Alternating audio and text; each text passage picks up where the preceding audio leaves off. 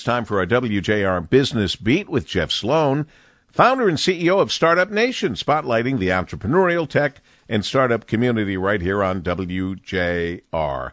Good morning, Jeff. Good morning, Paul. As a recession now appears more and more likely, if not inevitable at this point, one typically braces for layoffs in the workforce.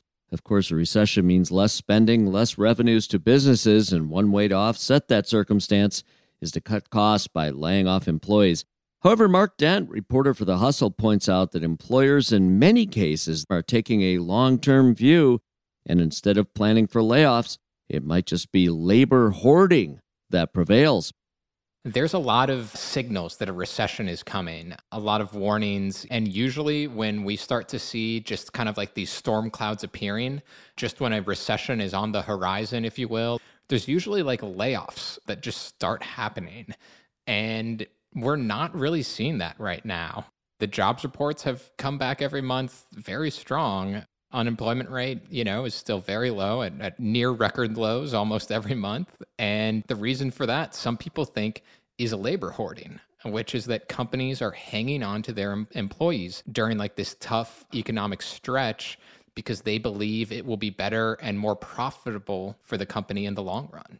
It's like you mentioned, like some of those costs are things like training, where someone might, depending on what the job is, it might take weeks or months before they're not just like onboarded, but then having to like learn all the skills that really make them good at that job. For one thing, you have just recruitment.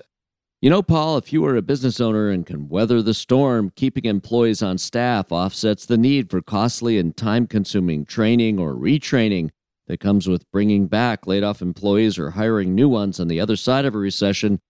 I'm Jeff Sloan, founder and CEO of StartupNation.com, and that's today's Business Beat on the great voice of the Great Lakes, WJR. This segment brought to you by Dell Technologies.